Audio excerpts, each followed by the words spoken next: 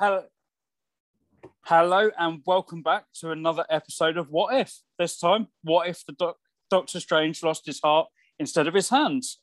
And joining me for this review is, as always, Tony. You promised me creme brulee. Josh. Good evening. And once in a blue moon, Craig. That's not a car crash. This is a car crash. Will be now you're here. Hey!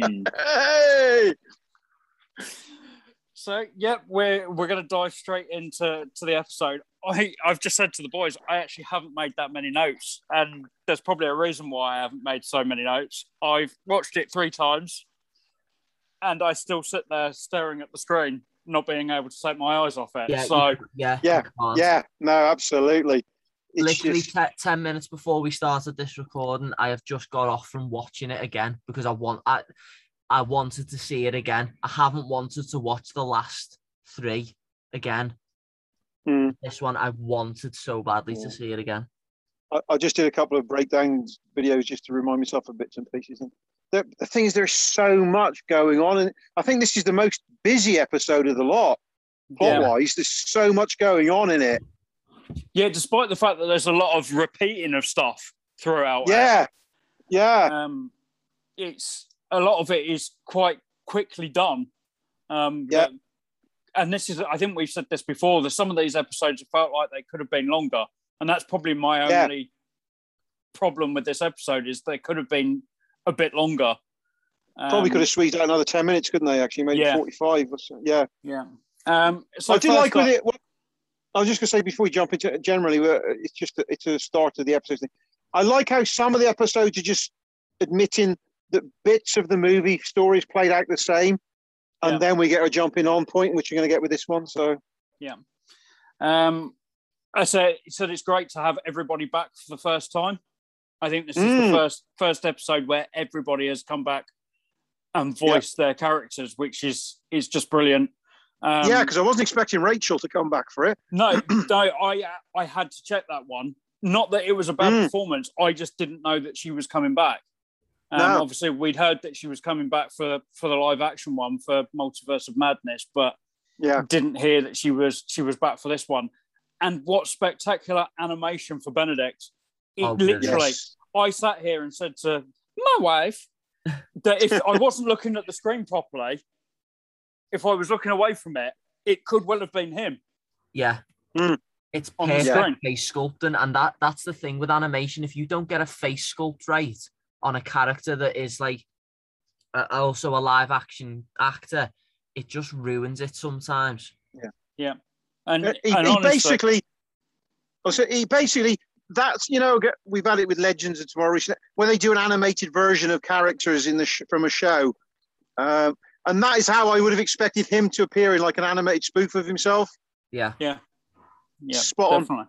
And I don't know whether any of you guys saw some of the interviews with the showrunners. They said they basically built every single character to look like their live action counterpart, and then would hand them to Disney, and Disney would go, "Can't use that one. Can't use that one." So that's the reason why some of the characters don't look like the actors. Because they refuse their likeness. You can probably take a guess at one of them. We won't go into that because it's getting a little bit nasty. So we won't go down that route. That's for something off air. And I said for the first time, I don't think I could complain about anybody's performances. I think they all nailed their characters.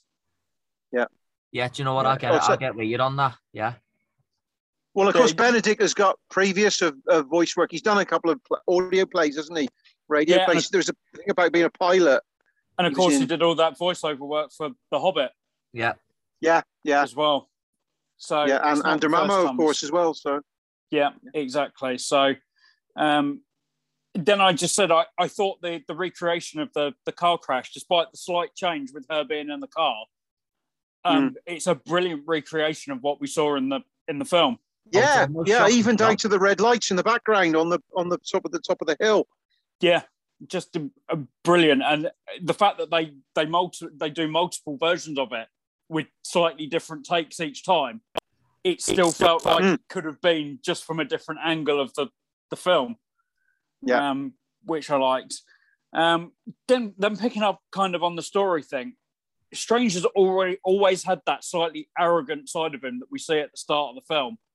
That you feel that just one little thing could trigger him going back to that, and that's what we see in this, is that trigger of him thinking that he can change what's been. Well, of course, because the two things, of course, missing from this that are so key is the fact that in the film it's his hands that really helps to humble him, and also Mordo. If you remember the scene where they flipped it in this, where Mordo points out the folly of what he wants to do, he doesn't have that voice in his head of Mordo this time around either. Yeah, which I thought was slightly strange that he wasn't in it, because you would assume. I think it's probably deliberate. Yeah, I think it's probably for that reason. It takes one bit out of the equation that would rein him in. Yeah, and I quite like the removal of repeating Dormammu as well, and instead we get the multiple versions of her death. Just a little flip on it. Which I know was a lot of people's problems with the film, that happened too many times. With this, because there's slight variance each time. Yeah, it doesn't feel so bad. Whereas I know a lot of people did have a problem with them repeating that Dormammu scene over and over again. I wasn't one of them. I love that because the way they tweaked slightly his demise each time. Yeah. Then I did write down, because obviously there has been some controversy about Tilda Swinton in recent months about her playing that role, and I do wonder, because it's not something that I search out, but I do wonder what the response has been of her being back in that role again. Because we have seen. I haven't heard this. Well, that she was female and wasn't Asian. Yeah, it was the whitewashing Ferrari, wasn't it, a couple of years ago about it, and sort of. Yeah, and it's popped up again in recent months. I know Kevin Feige's had to talk about it, certainly when Black Widow came out. Oh, right. There was a lot of that. I did think the imagery is absolutely stunning throughout this episode as well. Yeah, the sequence where he's drawing all the essence from all those different characters that pop out of the portal. Yeah, some fantastic artwork in there. And there are at least 3 potential Mephistos. Yeah. The whole demonic possession imagery that he takes on. Yeah. When he changes his face slightly. And we'll get into that a little bit more as we get to the end of the episode. Another habit that I've noticed of Marvel's is people getting called the wrong name, and certainly Strange getting called weird names. So now he's Sorcerer Armani, which I quite like, on top of all the other names he's been given in previous films. Mr. Doctor. And for anybody that didn't realise, that is the same alien from the first episode. I thought I'd just point that out. Yeah. And that is going to leak into Multiverse of Madness by all accounts. We will see the return of that. Well, I think we may have already seen that character live action in the trailer for Spider-Man. Yeah, which is why I think we're going to see the big tentacled alien once more in Multiverse of Madness. I think we'll probably find a scene where they end up having to rip those aliens away from him at some point. I love the twist of the two strangers, because you don't realise, you think that's him. Yeah. Yes, I did not see that coming at all. Until she goes, well, I just split you. And you're like, oh. And then they show the scene of him sitting there still drinking his whiskey while the other one's gone. I'm like, oh, that's really clever. Because obviously we'd seen some of it in the trailer where there was 2 of them. But it still didn't twig. It didn't get through to me that that's what had happened. And the thing is as well, that the 2 performances are very distinct as well. Yeah, is it Strange Supreme or something he's called? Yeah. And the evil Doctor Strange is basically, he takes on Smaug's voice for the entirety. Yeah, his voice is slightly different, isn't it? His tone and his pitch. Yeah. The 2 versions is slightly different from Benedict's normal American, the film version. It's just enough to differentiate as well without being too over the top. Yeah. Yeah, definitely. And the fight scene between the two of them is really intense. Oh, do you know what? If we'd have seen that in live action, I'd have creamed. Yes. Yeah, exactly. And I think they're actually better than some of the fights in the first film. They're just more fluid, aren't they? Yeah. And the little cake fight as well, where the one trying to block the other one, I thought it was just brilliant. Yeah. But also the little scream when Sorcerer Strange just rips it apart and it screams or squeals. Oh my word! Yeah, it's definitely taken on a life of its own across these things, hasn't it? And I would have loved to have seen that scene when from Endgame, where Tony was meant to wear the cape that was meant to tie into what was in Infinity War. That it didn't play out in the end, but it would have been great to have seen him with someone else. I'm hoping What If will give us a version of the cool beard dude sort of scene that we haven't got yet, didn't get. Yeah. And my last note is when he finally brings her back, the amalgamation of all of those aliens in Strange is absolutely terrifying. Oh, that's creepy. Yeah. When it pans from her and he's just looking down at her and it's some weird, like, devil-like beast. It's the way it goes really blurry because obviously she's just been resurrected from the dead and then it comes into focus and you see him in all his glory and you're like, oh, fuck no. Yeah, it's just not nice. And my final note on it, it's just an absolute tour de force by Benedict. Yeah. And for me, and Tony as well, we've been lucky enough to meet him and know just how kind and nice he is when you meet him and just how superb. And his career should be going from strength to strength. Well, he gets a bit of an unfair rap because some people say that he kind of plays the same him all the time, but he doesn't at all. No, he doesn't. There are nuances. If you go and watch The Imitation Game, for instance, you just took the word straight out of my mouth. His performance in that is heartbreaking, especially towards the end when with the castration stuff and he talks about, and it's heartbreaking, the nuances in it. And the guy's a really good actor, and I wish we would embrace him more, actually. Yeah, he deserves to be. For me, he's top 5 in Hollywood at the moment for me. For Tony and I's other show, And the Winner Is, I watched 12 Years a Slave today, which is, his appearance is not much more than a glorified cameo in it. He's only in it for about 10 minutes, but he's fantastic in it. Yeah. Way better than Fassbender. And it just goes to show, doesn't it, that I think sometimes people have looked at it as if to say, oh, he was Sherlock for all those years, and then that fell apart towards the end. And if we remember right back when I think we discussed it on the podcast, I was one of those who was generally surprised when they said he was going to play Doctor Strange until we saw those first mock-up photos. Yeah. That were doing and then I thought, I hold my hands up. I think Disney have probably got this one spot on as well. And so it's proved. Hey, it's proven. And for me, and we'll talk about it in our next episode, for me, Strange should be the leader of the Avengers. There should be no doubt about it. He should be the one that's leading them now. Yeah. Well, he's similar to Tony in that respect. He's that slightly arrogant and self-assured. Yeah. But not in a mean way or a bad way person. But he's got a leadership skill and he's got an organizational skill. Yeah. Exactly. So, any of you guys got anything else you want to add? Well, the other thing we haven't really touched on, and I thought was really interesting, was how much more prominent the Watcher was in this episode. Oh, he fully we actually, we can see him in full at various points, and with Strange is aware of him at various points as it gets stronger and stronger during the episode. And that confrontation they have is just utter kick in the balls, isn't it? I'm not going to save you. No, that's it. You're done for, mate. That's it. You made your choice. I am not getting involved in it. But again, how so great is his voice working there. I want to see, Josh might get this, I want to see a new version of The Outer Limits with him as the narrator. Yeah, actually, yeah.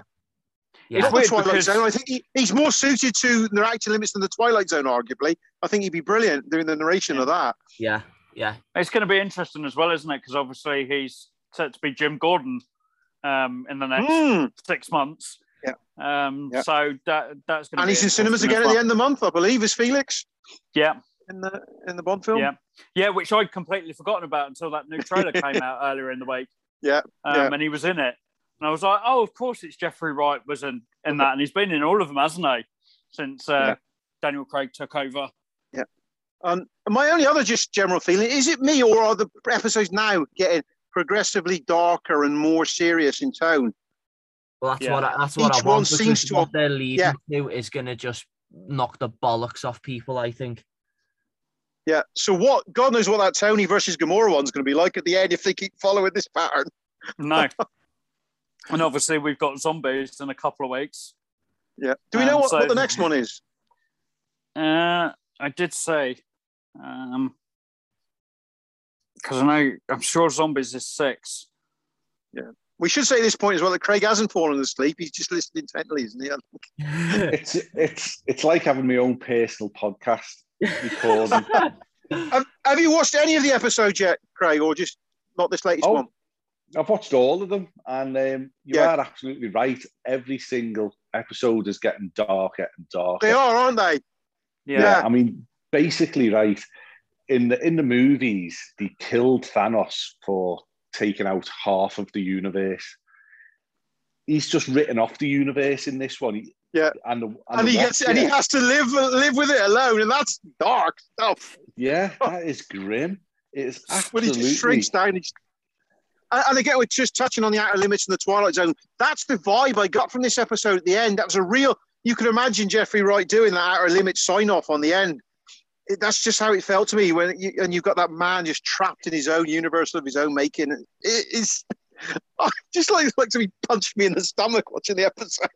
So I have the funny feeling that your idea is going to be completely shut on with the next one, though, because the next one is what if Thor was banished to Earth but was still worthy of his mantle? Oh, it's that one. It's Party Thor. So it's going to be a ridiculous one next. Maybe it has to calm before the storm. Yeah. Calm before the storm, perhaps.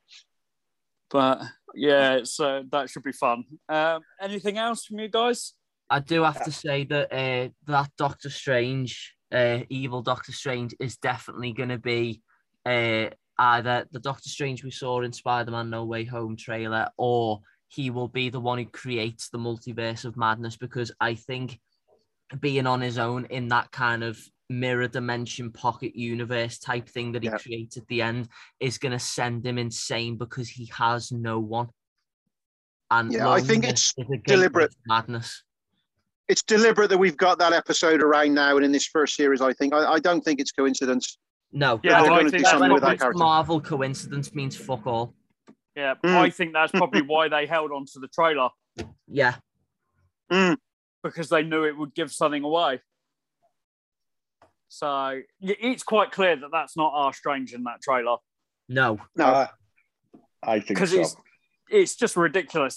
There's no way he would go to all that effort to save the world and then go, oh, fuck it, I'm just going to open up a portal to make people forget that could basically rip the universe to shreds. Yeah, because with you saying Strange has an arrogant streak, yeah, he does, but he's kind of mellowed it over time. Our version of Strange has anyway, whereas the one we saw was just a complete tit.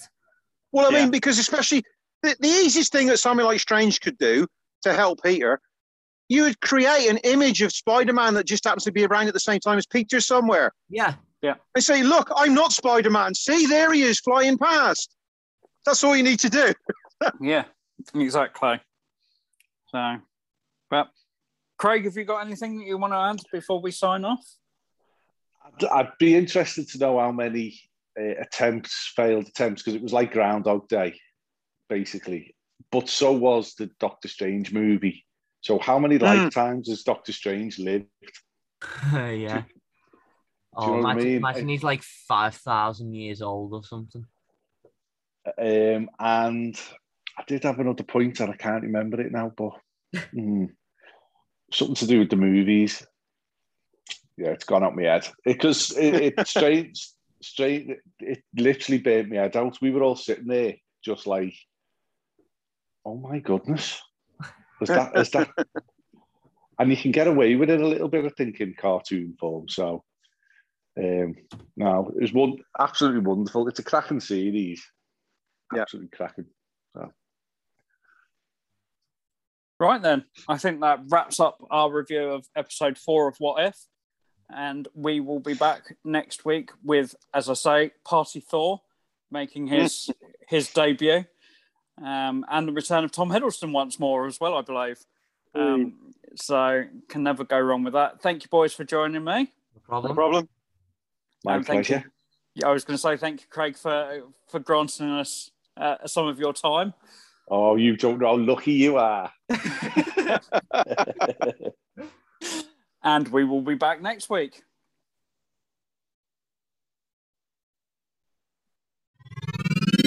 This podcast is part of the After Dark Podcast Network.